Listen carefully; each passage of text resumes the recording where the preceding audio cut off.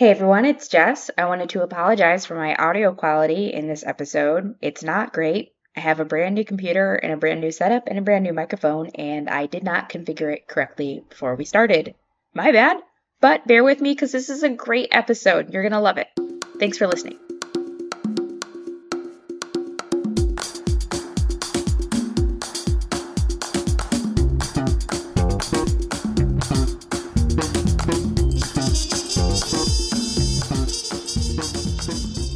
Hi everyone, and welcome back to RPG R&D. I am one of your hosts, Jess Geyer. I'm one half of One Week Games, and I make tabletop role-playing games. And I'm here with my co-host, Craig Campbell. Hello, Craig.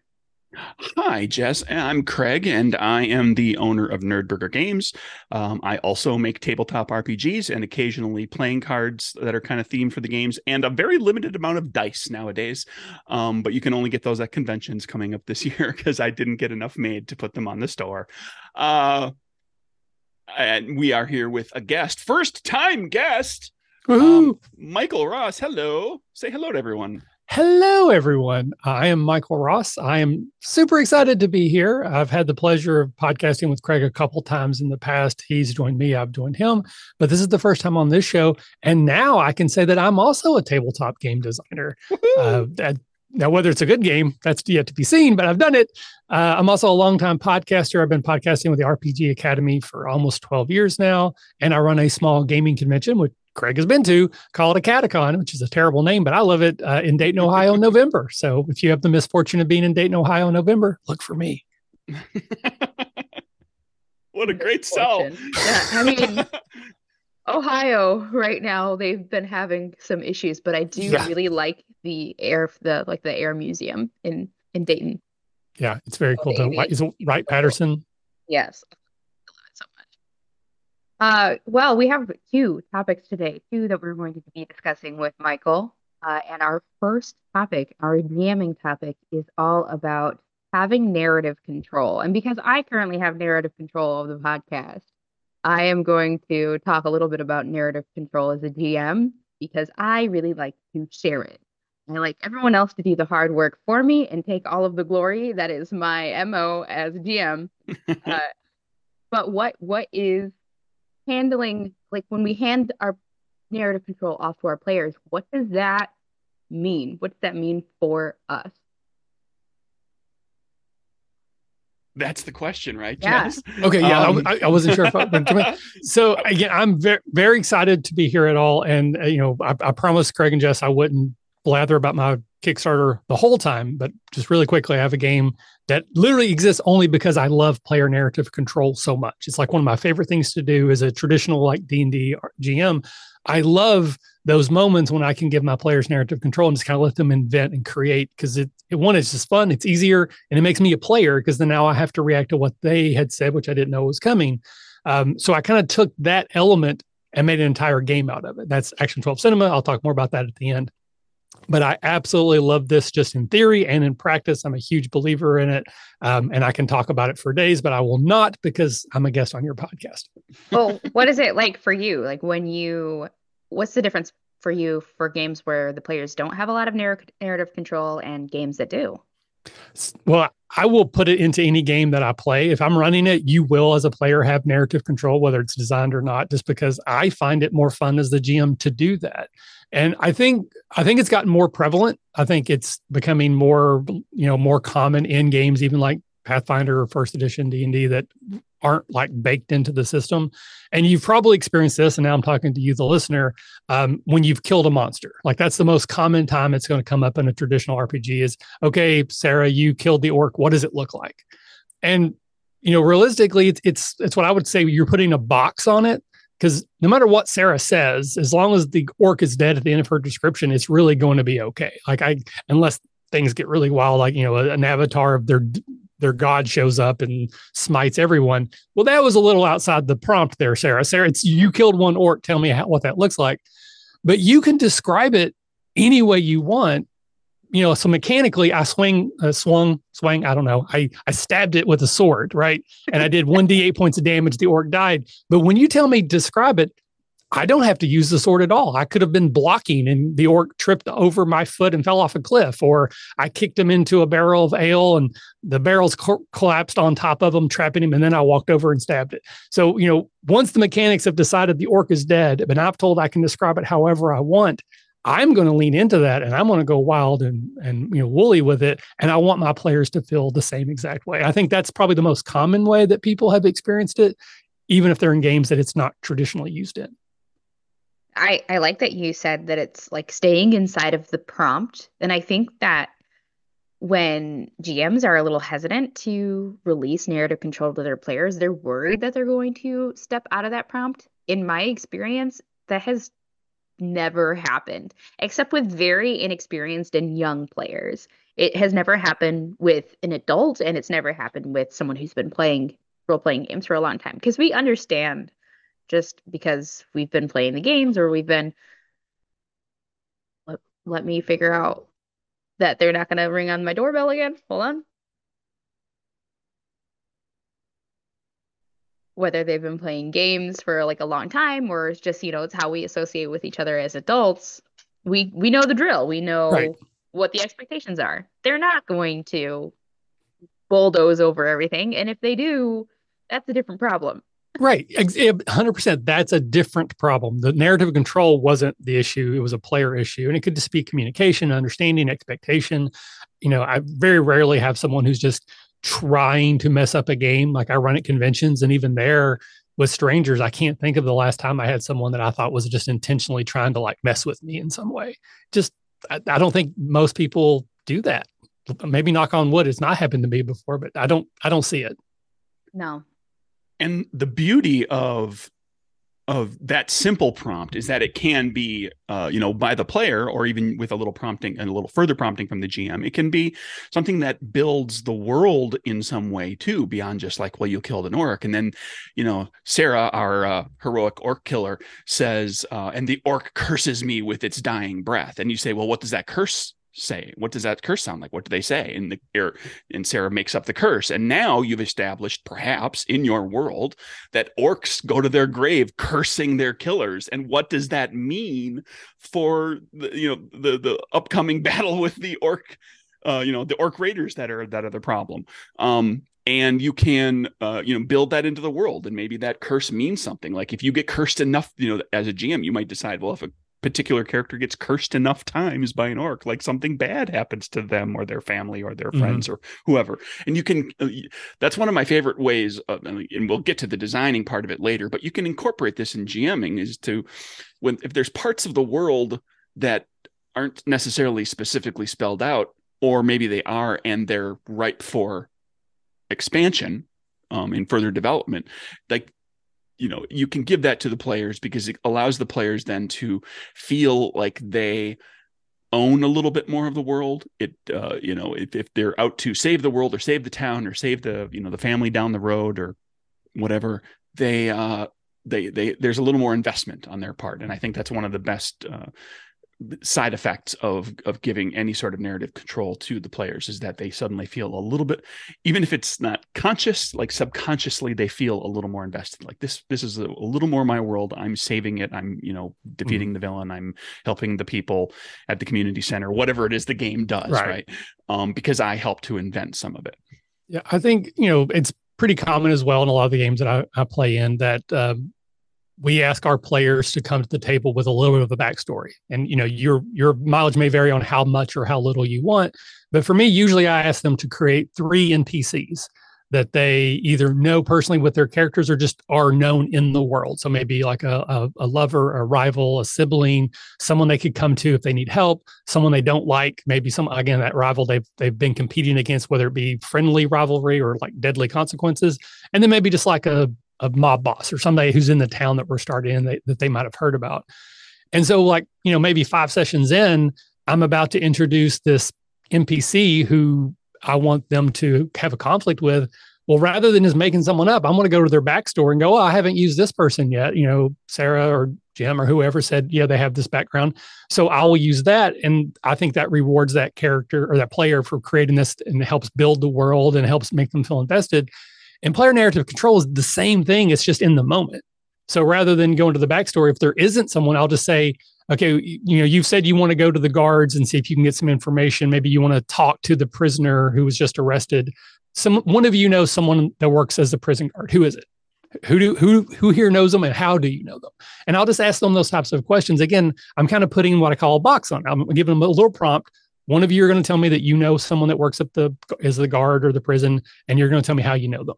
That doesn't become an I win button. Like no matter what they say, it's like, oh yeah, this is my best friend. We've been, friends forever. They would do anything for me. Great. When you show up, they're not there today. So I don't have to let if again, I feel like someone's trying to manipulate things, it's not that hard as a DM to counter it. But to Craig's point, I think if you help create that NPC, you give them a name and you have a relationship with them, it's like you're birthing them into the world. You automatically have more investment in that character's actions in the story. And if they become in danger because they helped you, you're going to care more about them than the nameless NPC I made up. I love letting my players decide, like, okay, who's here? Who do you know? Like, what goes on here in the moment? It requires a little bit more thinking on your feet and a little bit more comfort from you to just kind of go with what they're designing. Because the worst thing I think you can do is say, one of you knows a guard here. Love the prompt, nice and tight. Encourages the players to feel like they have a stake and they have a say. But the worst thing that you could then do is say, no, that doesn't work. Yep, 100%. If you ask the question, you have to be willing to go with it. Yeah. And then you have to go with it. You have to make that rewarding for them so they want to continue doing that. It does definitely take a give and take. And it really, again, you are giving up the control at this moment, which is, in my opinion, my philosophy as a GM is always a good thing. You don't want to be the only person making the important decisions, and then everyone else is just like little pawns in your story. At that point, just write a book. You want everyone to feel like they're contributing and feel like they are a welcome part of the story. But what about the players who then are like really hesitant? Like you give them the prompt and they I don't know, or they just are having a hard time. Like, how can we encourage it from the player angle? So and that does happen, obviously. I think by setting that prompt very tight and also starting, I think combat's a very easy entryway because they can always say, well, I'll stab it with my sword. They don't have to be very elaborate. But to your point, we have to then be encouraging. Go, oh, that's great. I can totally see that in my head. Even if it wasn't a great example, you pretend like it was the best example anyone has ever given you ever. And then you use it in any way possible. If they can't come up with anything, then you offer a couple suggestions and say, like, what about this or this? I don't like to give them one because then it feels like I just said it. I'll say, well, you could do this or this one, for example. Do you have a preference? And then again, it's over time. I think they're going to lean into it. Maybe not.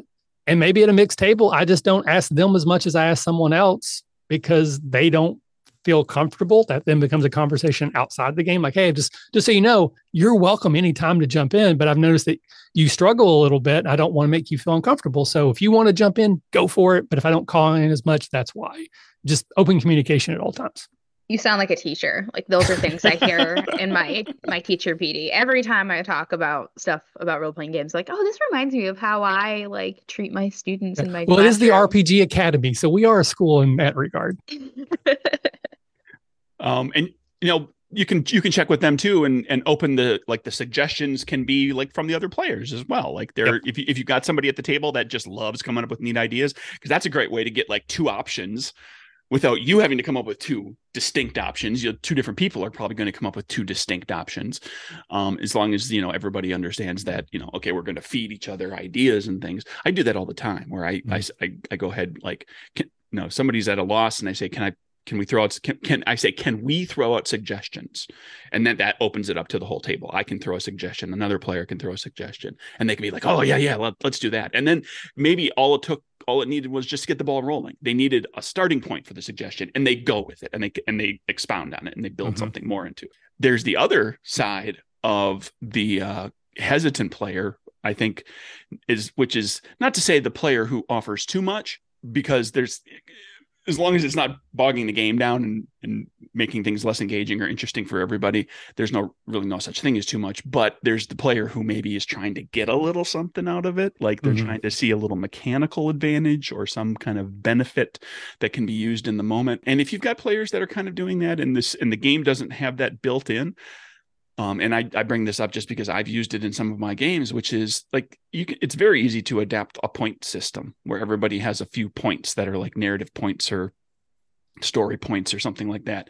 And somebody says, I want to try to do this thing. Well, I'll use it as an example, just something that I've seen happen in Capers, which is a game I designed that has characters have moxie, and they can spend moxie on a bunch of different things, including getting narrative things to happen. And the players, they need to get into this hotel up to the floor where the mob boss is staying.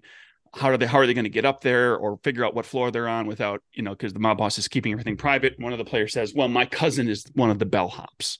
Okay, spend a moxie. You now have a contact in this hotel right now who is on good terms with you right now, who can give you that information. And then they've, what's your cousin's name? And, like, how long have they been working there? And what's their relationship like with you?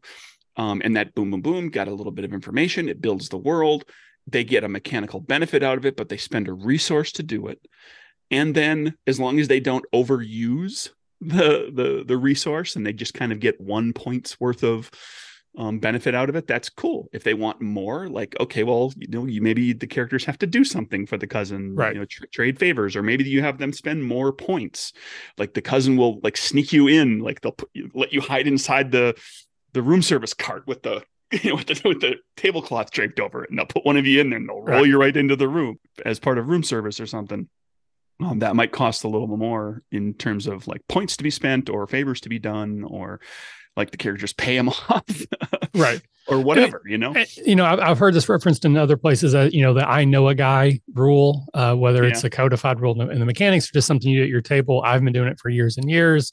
And, for me, it refers back to Han Solo and Lando Calrissian, where it's like, I know a guy. And I just point out, did anyone watch that movie? The fact that Han knew Lando did not make their life better. In fact, it made it in a lot of ways worse. So just because you've invented this person that it's going to drive the drama forward, but it's not an I win solution. Oh, well, because I know Lando, all our problems are solved. Oh, no, now you have different problems, but you still have problems. Now you have this guy you think you trust, but you should not. Right. He solved your immediate problem of needing a place to land your ship. Congratulations. Yes. Welcome to a whole other pile of problems. Absolutely. One thing I want to touch on before we get too far, because this is absolutely one of my favorite things to do in a D&D, more traditional RPG, is when I have characters do skill checks. Not only do I sometimes ask them, what does it look like when you succeed? But my favorite thing to do is ask them what it looks like when they fail. Mm-hmm. And I absolutely love this. And I'll do like we do like a group check for like perception. And I have a game that I run quite a lot at conventions. It's an introductory D&D module, and it starts off with goblins. So I have everybody roll a perception check, and then whoever passes, I'm like, oh, you get this, just the smell reaches into your nose, and it's this thick, clawing smell of goblin. And I'll look at the person who failed and go, why didn't you smell that? That seems kind of weird to me. So what's going on with you? And sometimes they'll be like, oh, actually, allergies, or maybe they were like picking flowers, or they just weren't paying attention. Like it gives like a little bit of a character beat as to like why they didn't observe the thing that everyone else was so easily able to observe. But I think skill check failures are a great opportunity, as Craig mentioned earlier, for like world and character development. So let's say again, we got people that are trying to climb a wall to get away from something that's chasing them. Everybody rolls their climb check. The barbarian fails. And as long as the barbarian is still on this side of the wall, they can narrate what failure looks like however they want. And like, as a DM, I might go with the easy sort of jokey one, like you fall on your butt and you're landing there in a cloud of dust. But maybe that barbarian character is like, well, I just didn't take enough time to look at the wall and I chose a bad avenue and I got halfway up the wall and it would be physically impossible for me to get further. So I climb back down to face off against I'm fighting. That's the same exact result. You failed a skill check, you're still on this side of the wall, but that's a vastly different way of telling that story and tells us a lot about the barbarian character. They're impulsive. They didn't take the opportunity. They didn't take the 2 seconds they needed to be successful. And now they're ready to turn around and fight. that's a lot better of an answer than you fall on your butt, and then, now roll initiative. So I love asking people, why did you fail that? Or what did failure look like? Again, is that tight prompt for a small narrative control. I love that because it also allows me as a player to do more of the role playing that I think is more fun for me and tell you, reveal something about myself. That's like so fun to do. And it's as a GM, that's so fun to grab Oh, onto yeah. and build off of. My favorite moments are the moments where my players have given me this information and then I can use it for nefarious purposes. It also takes a little sting out of it. Like when you fail a Yeah. check, that's not fun. But if you get to tell me what it looks like, you still have a little bit more agency in the situation. I think it just kind of goes down a little bit smoother. But absolutely, I mean, it's usually one of the most fun events at the table is when I'm going like, why did you fail that? Why did you fail that? Or even like in combat, if the third level fighter, there's a goblin's got 1 hit point left, and if we've taken 3 turns, we can't hit it, and we probably all experienced that where it's like, can this goblin just die? And now I would probably just hand wave and say you've killed them all. But sometimes it's fun to say, why did you miss? Like you're a trained warrior. You've killed thousands of goblins. This one little goblin right there, what in the world is causing you to not be able to take this goblin out? And again, it lets them kind of maybe have a little fun in the moment about what the goblin did or a technique, or maybe they dropped their sword. Like it becomes a little moment that fleshes out the story in a fun way, I think. This goblin spent the entire combat studying how we were moving and how we attacked, and like, this goblin is particularly smart and like really knows, like has picked up on each of our individual fighting styles very quick. Oh no, that that's goblin more becomes interesting. Big Bad. Exactly, yes. That goblin gets recruited and becomes a sidekick. Goblin does. It's the Thrawn of the goblin world. I love that in combat, especially. I think everyone should try to incorporate that more. It does just make combat more, especially in a game like if you are playing D&D, especially in a game like that, you want to make sure the players are all engaged within the combat. But it is kind of relatively low stakes. I just looked up to see if it had ever been published. I can't tell if it has, but I play tested a game. I don't want to say too much about it, but it was from Tim Devine and it was called Chains at the moment. I don't know if it had ever been published. I was looking it up. So Tim, if it was, sorry. It's called Chains and it was great. It was fun because what the game allowed us to do was to, as players, feed prompts into the game for scenes. And an entire scene would come up of our own creation, our own setting. And it was a lot of fun to cycle through everybody else's scenes as we went through. And that is like a much higher stakes. Like you're allowing your players to not just build a character or describe what they're doing, but now they're building part of the world and what people are going to be doing in that world. Have you ever GM'd a game that was like that or given even more freedom in that way to a player? Not in a more traditional, like where there's a GM role, but just to quickly plug, the game I'm working on, Action 12 Cinema, it's a GM-less game. And like most GM-less games, that means technically everyone's the GM, but you just kind of take turns. So in that game, you can do pretty much anything you want. Like you describe what happens, it happens. The dice will determine if what happened actually helped or not. It's kind of similar to Wushu in some ways, if you're familiar with that. And so one of the only rules in the game is that you can't violate something someone else has already established as truth unless it's on purpose and with their permission. So if a character just says, 13 ninja warriors show up and we're engaged in battle, you can't just say, well, that didn't happen, or now there's 37, or now there's only 2, because we've already established that world. So you have to yes and, or sort of, I guess, technically no but wouldn't work here unless it's because it's a game about bad movies. So sometimes you can do it on purpose and then just throw in that it was a bad movie, like night becomes day because we want the scene here, or we lost the light. There's like some meta jokes that you can throw in, but for the most part, whatever else someone says on their turn, you have to roll with it on your turn going forward and try to make it make as much sense as you can. So I have played that game quite a lot, but I haven't played a lot of GMless games other than that, so I don't have a huge experience outside of that particular game. So Do you think that GMs who are looking to give more player narrative control, because the game I was talking about is also GM-less, so I think that there's a pattern there. Do you think players or GMs should play GM-less games to kind of get the feel of it? I do actually. That's one of the big secrets that I have learned from playing my game is that it's a GM machine. Like it will teach you how to be a GM. 100%. Or if you're already one, it will help you be a better one at improv.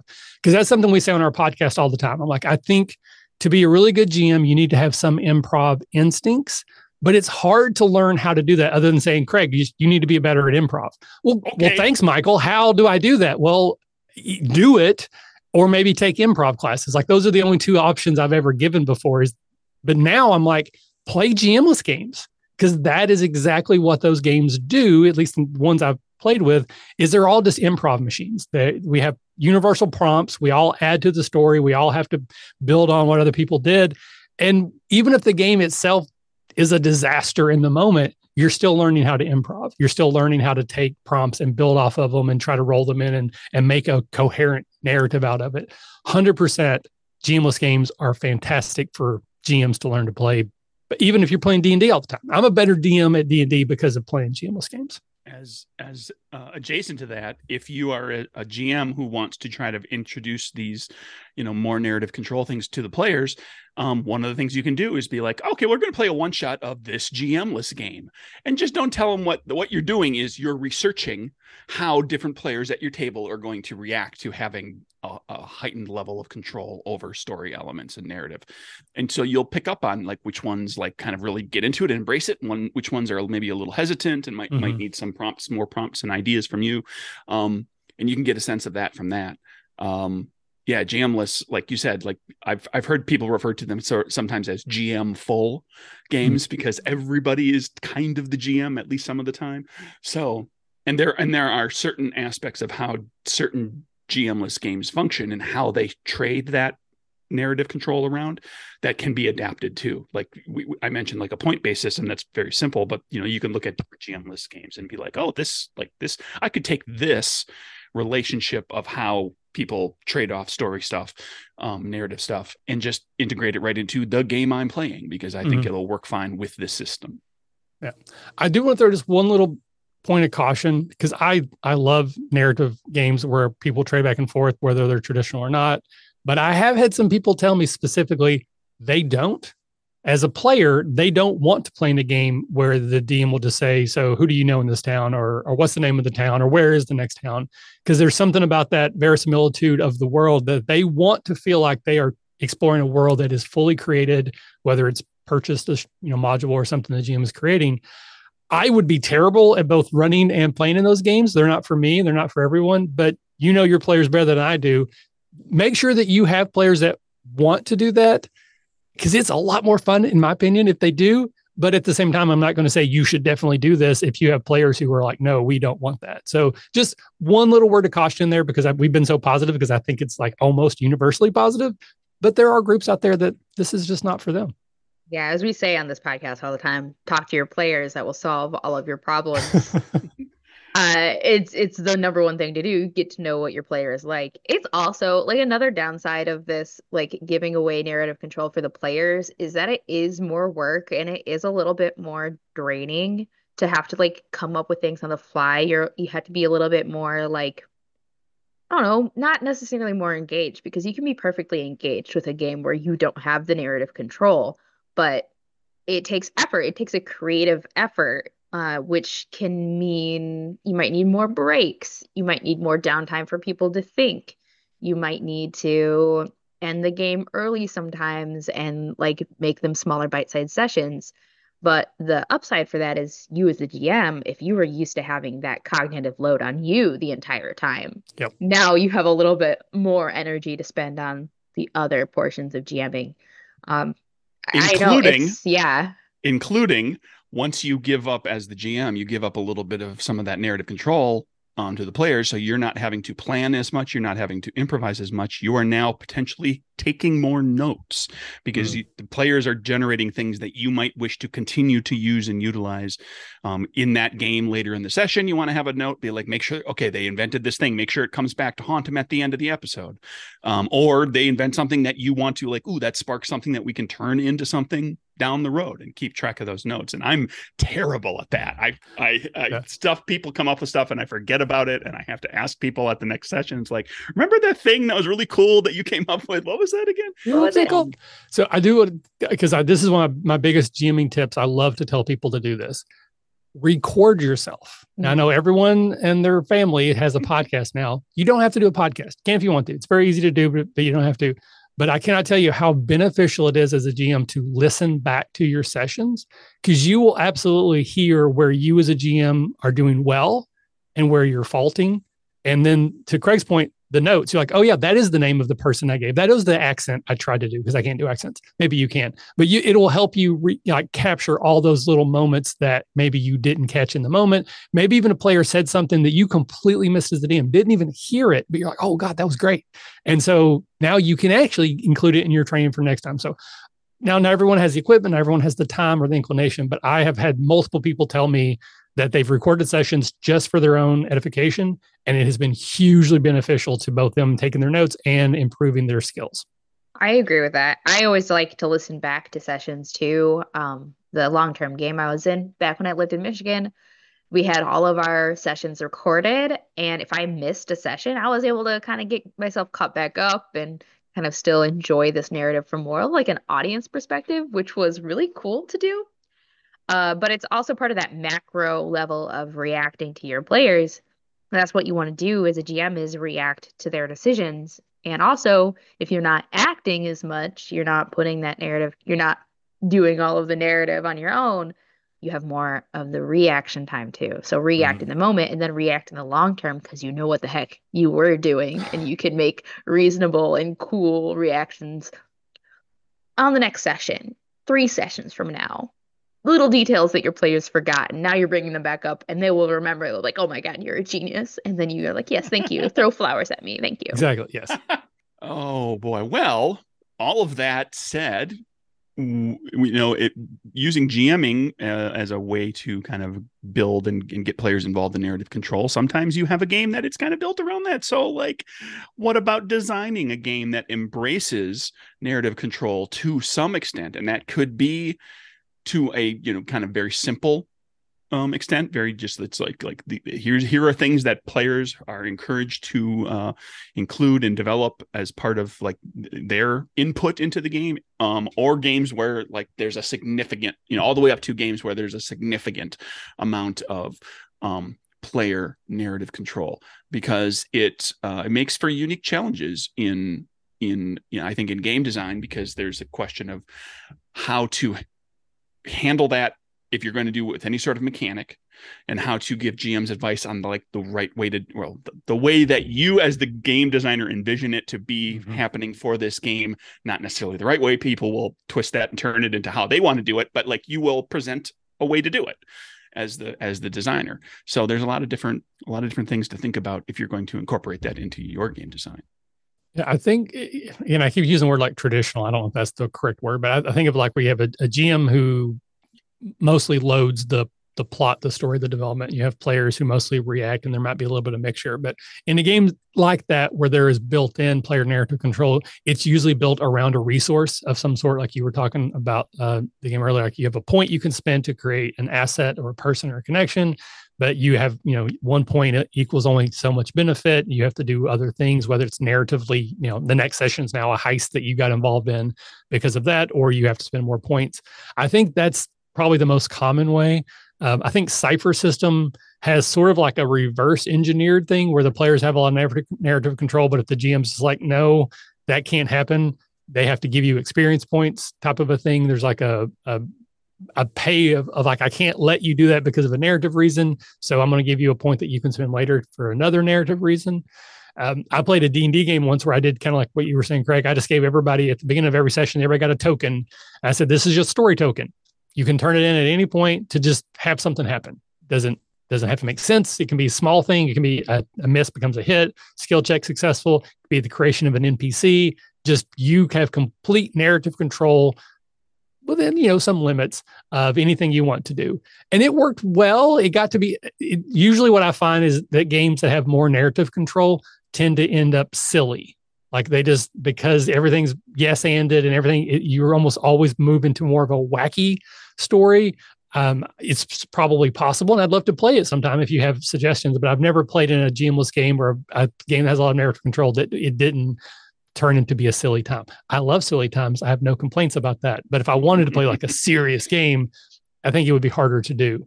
just off the game designer portion of my brain fired off when you said like everybody gets a token and you turn it in. Well, what if you have every player gets a token, and when they do a narrative thing, they give the token to another player. And when a player has more than one token, they can choose to turn in more than one to get like bigger mechanical benefit or whatever. But if you pay more than one, those tokens go away. Yeah. Okay. So everybody can just kind of do narrative things that are just fun and everything and just keep passing tokens around.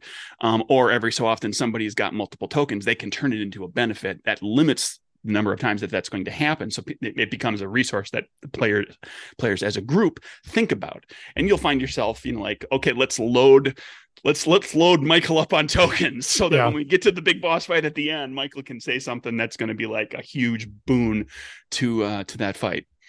Yeah, so it basically becomes like you save it up and then you spend it in the last boss fight, which is fine, but we would just need to account for that in some way as the designer that can't just be the I win button, but maybe you're fighting like a mecha giant robot and that allows the fight to be on equal footing, whether it be our own robot shows up or we're able to dismantle through technology into the mini robots we're fighting. Got it Voltron on the brain for some reason.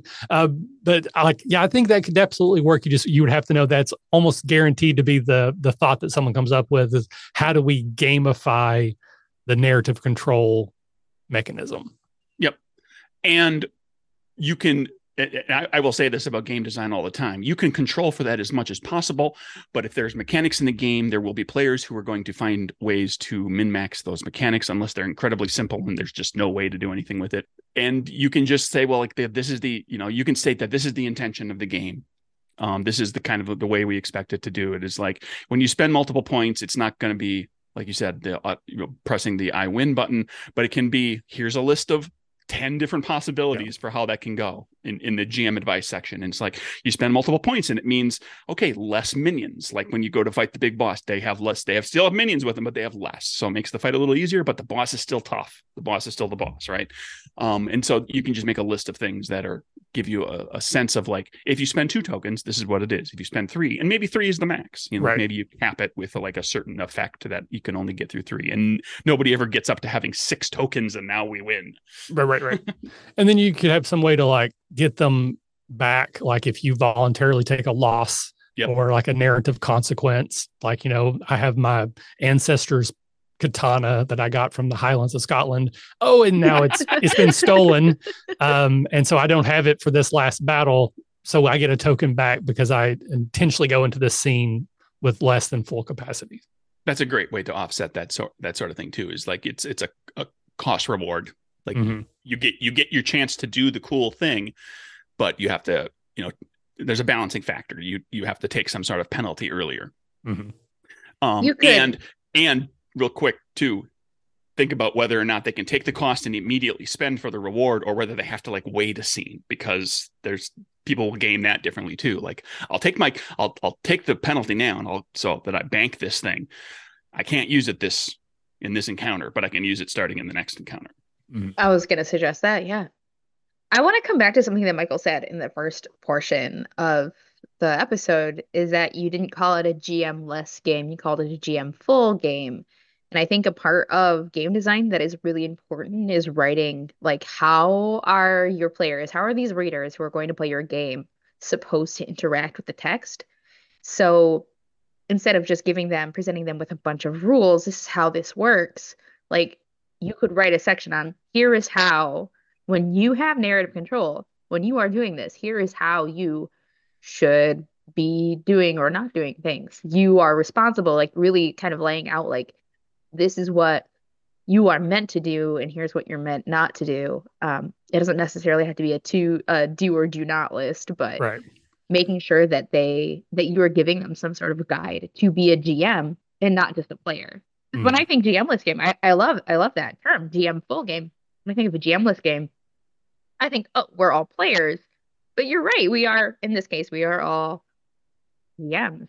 That is a different interaction I'm going to have with the text, coming from that perspective. All right. Well, to give credit where credit's due, that was Craig who actually said that part. Oh, was it?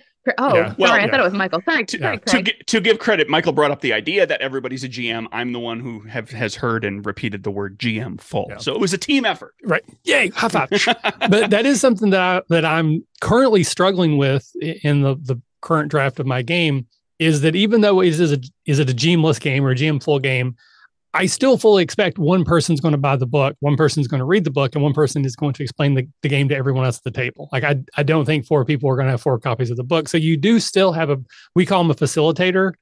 Since it's a game about movies, we probably end up calling it the director. But basically, it's the person who is sort of leading the experience, though they don't actually have any additional power. It's just they're the one I expect to be able to explain the rules to the people who just showed up to play the game that night.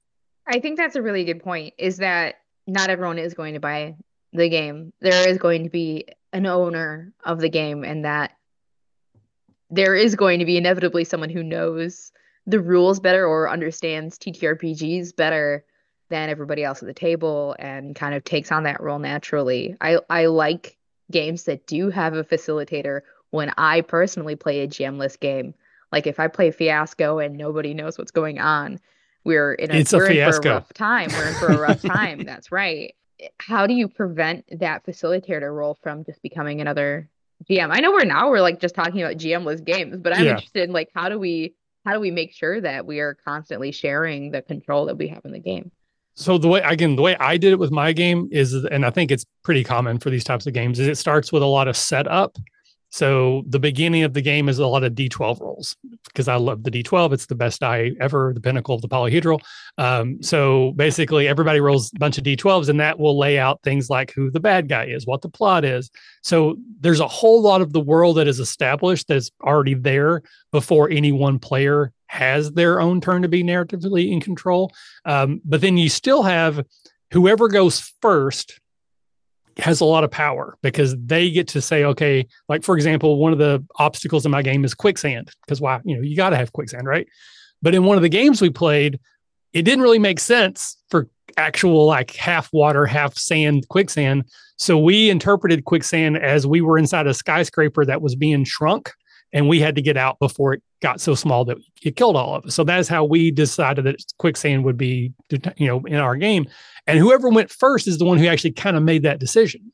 So you still have all these prompts, but the first person establishes everything that's true, and the next person builds off of it. So you still just need to make sure that whoever goes first is willing to play nicely, and the people who follow will also play with their toys nicely, type of a thing. And part of that, again, goes back to talking to your players and saying, hey, we're playing this game tonight. It's a GM-less game. This is what that means. Here's how it should work.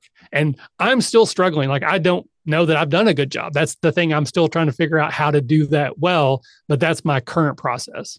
For Die Laughing, the structure of the game is set up in such a way that the GM, who is the GM and what their responsibilities are, is defined by scene. So like every scene, you have like, Jess, for this scene, your character is the lead character. All the story, the scene revolves around your character in some way.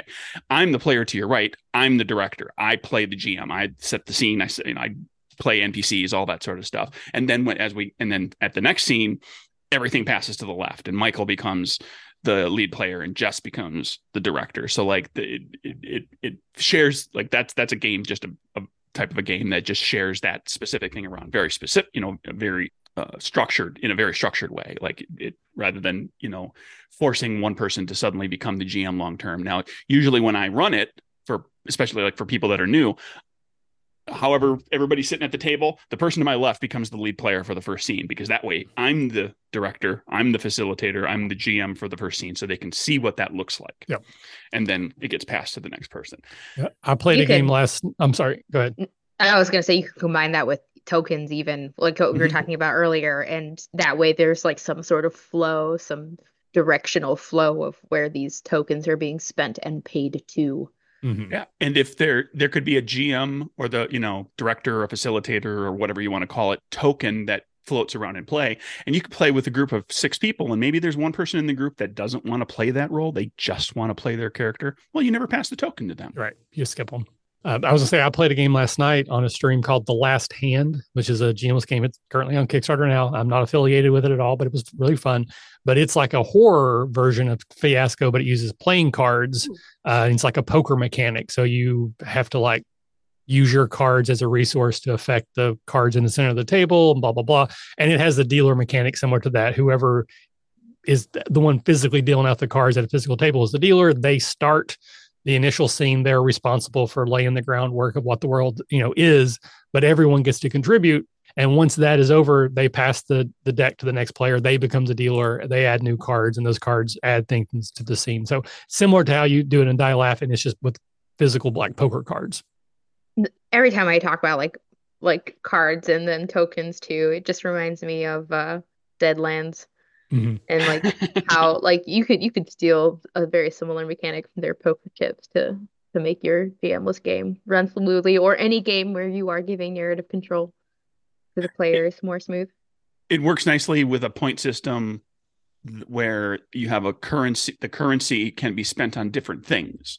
So that's something you can approach too, is like, I've got this point system designed into my game, and people can spend points to do narrative control stuff, but they can also spend points to gain a bonus to this or that, or to prevent this or that, or whatever. So that for those players that aren't interested in the narrative kind of stuff, they've still got something to do with their points. Right. So you have like the mechanics, like if I'm in combat, I'm using my sword against you with your sword, I could spend a point to say that you don't have your sword. That doesn't mean I win the battle, but in the conflict, I now have a mechanical advantage, or someone's got a gun that they ran out of bullets, so now they don't have their gun. So you could use those points to affect the narrative, but you still have to have a mechanical resolution to the conflict. That is like the narrative resolution to anything is something that you could also just plan right in for your game. Like you can say like whoever rolled it is the one who says it. Like this is where you have the points of control. Like even just for like a little bit, like if you rolled it, you get to describe it. Just putting that text in there can make a world of difference, because you're giving permission to your players to do whatever, instead of this implicit, like, here's how the system's built. Implicitly, there's going to be a lot of sharing, but explicitly stating something, gosh, now I'm like, look, it says so right here. I'm allowed. Exactly. Some people need that. Some people really do need that. An explicit invitation. Yeah, I've had that discussion with game designers where they say, like, we don't, as game designers, we don't need to give the players or give the reader permission to do something. Yeah, we kind of do. Occasionally we do. Not all the time. Doesn't need to be constant. But, I usually just do it with, like, if there's not a rule for it, or you want to do it differently, like, come up with something, come to consensus and do it and be consistent. Like, I tell people that that's perfectly acceptable in this game. Right.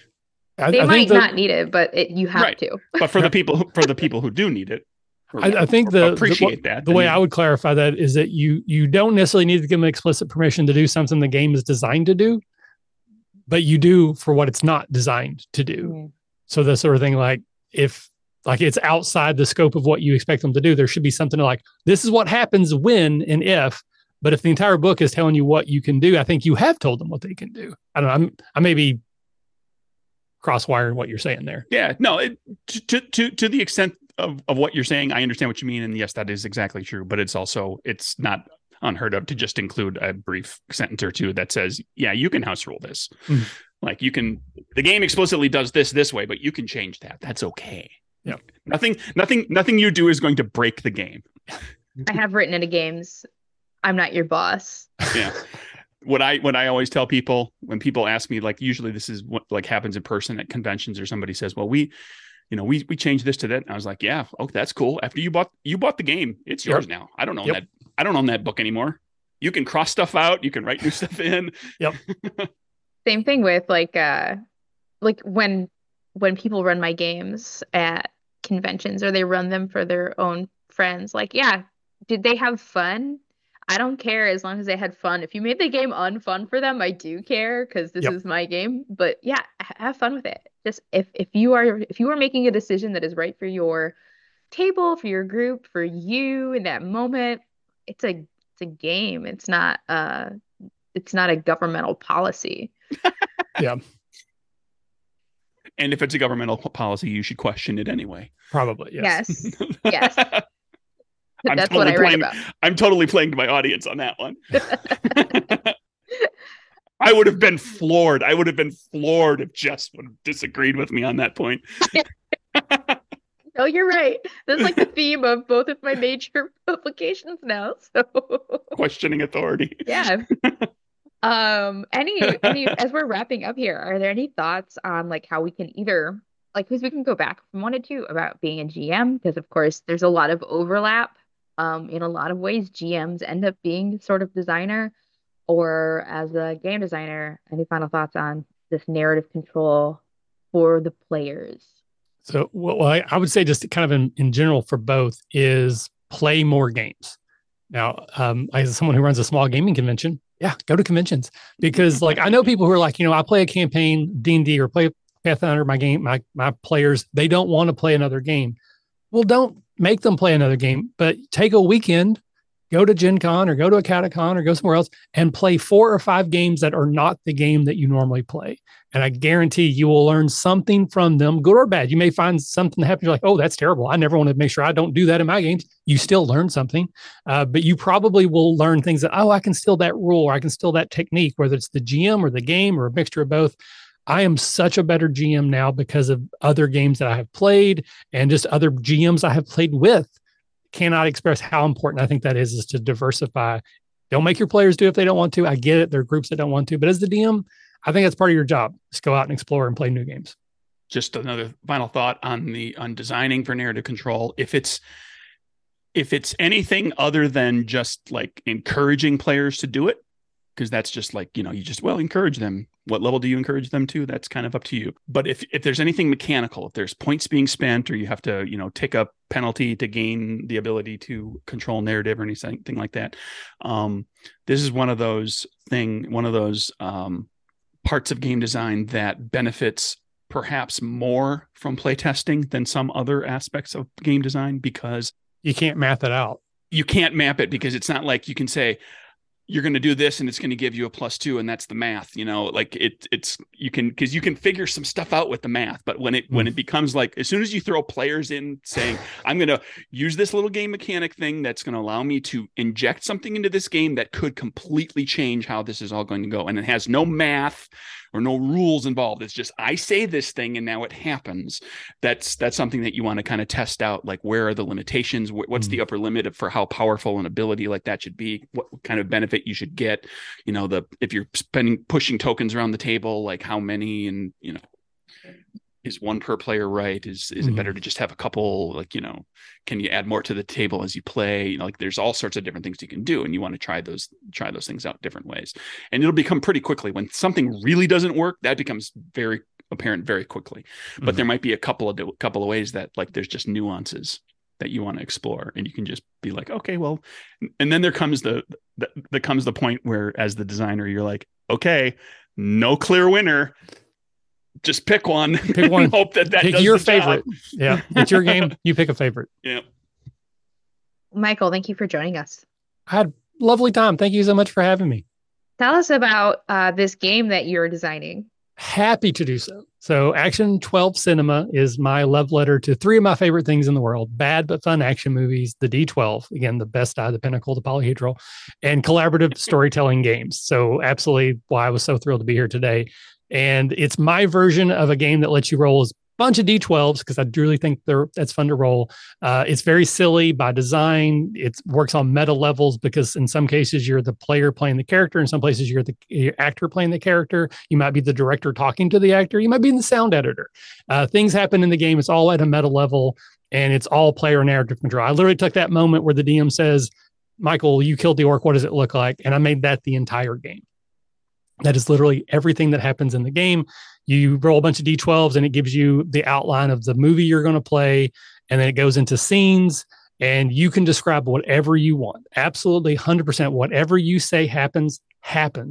The dice will determine if what happened actually helps propel the scene towards the end of that act. It works in a very loose 3-act structure, very improv heavy, very just, narrative wackadoo stuff. So if you like bad action movies, you like D12s, and you like collaborative storytelling, please come check out the game. It should be on Kickstarter now. It's going to be running for like 21 days. It's a little bit shorter than regular, but I'd love for people to check it out. It's been played on a couple of streams. I think I've got some stuff on my channel. I'm happy to answer questions. So if anybody wants to find me, they can find me at the RPG Academy pretty much anywhere.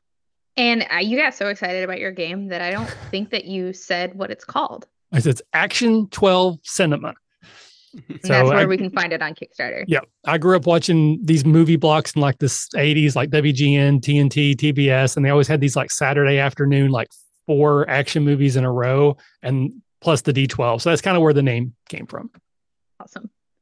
Well, thanks again for joining us. You can find me and my stuff at wannabegames.com or on itch or DriveThruRPG under the same name. You can also find me on Twitter and Tumblr at Joska, or on TikTok at Jess is Awful. I'm Nerdburger Craig on Twitter, and you can find my games at DriveThruRPG. The website is nerdburgergames.com, and Die Laughing 2: Die Laughinger is coming soon to Backer Kit crowdfunding on March 7th. Woohoo! Yay!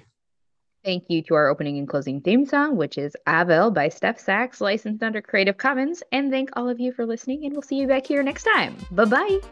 Bye. Bye.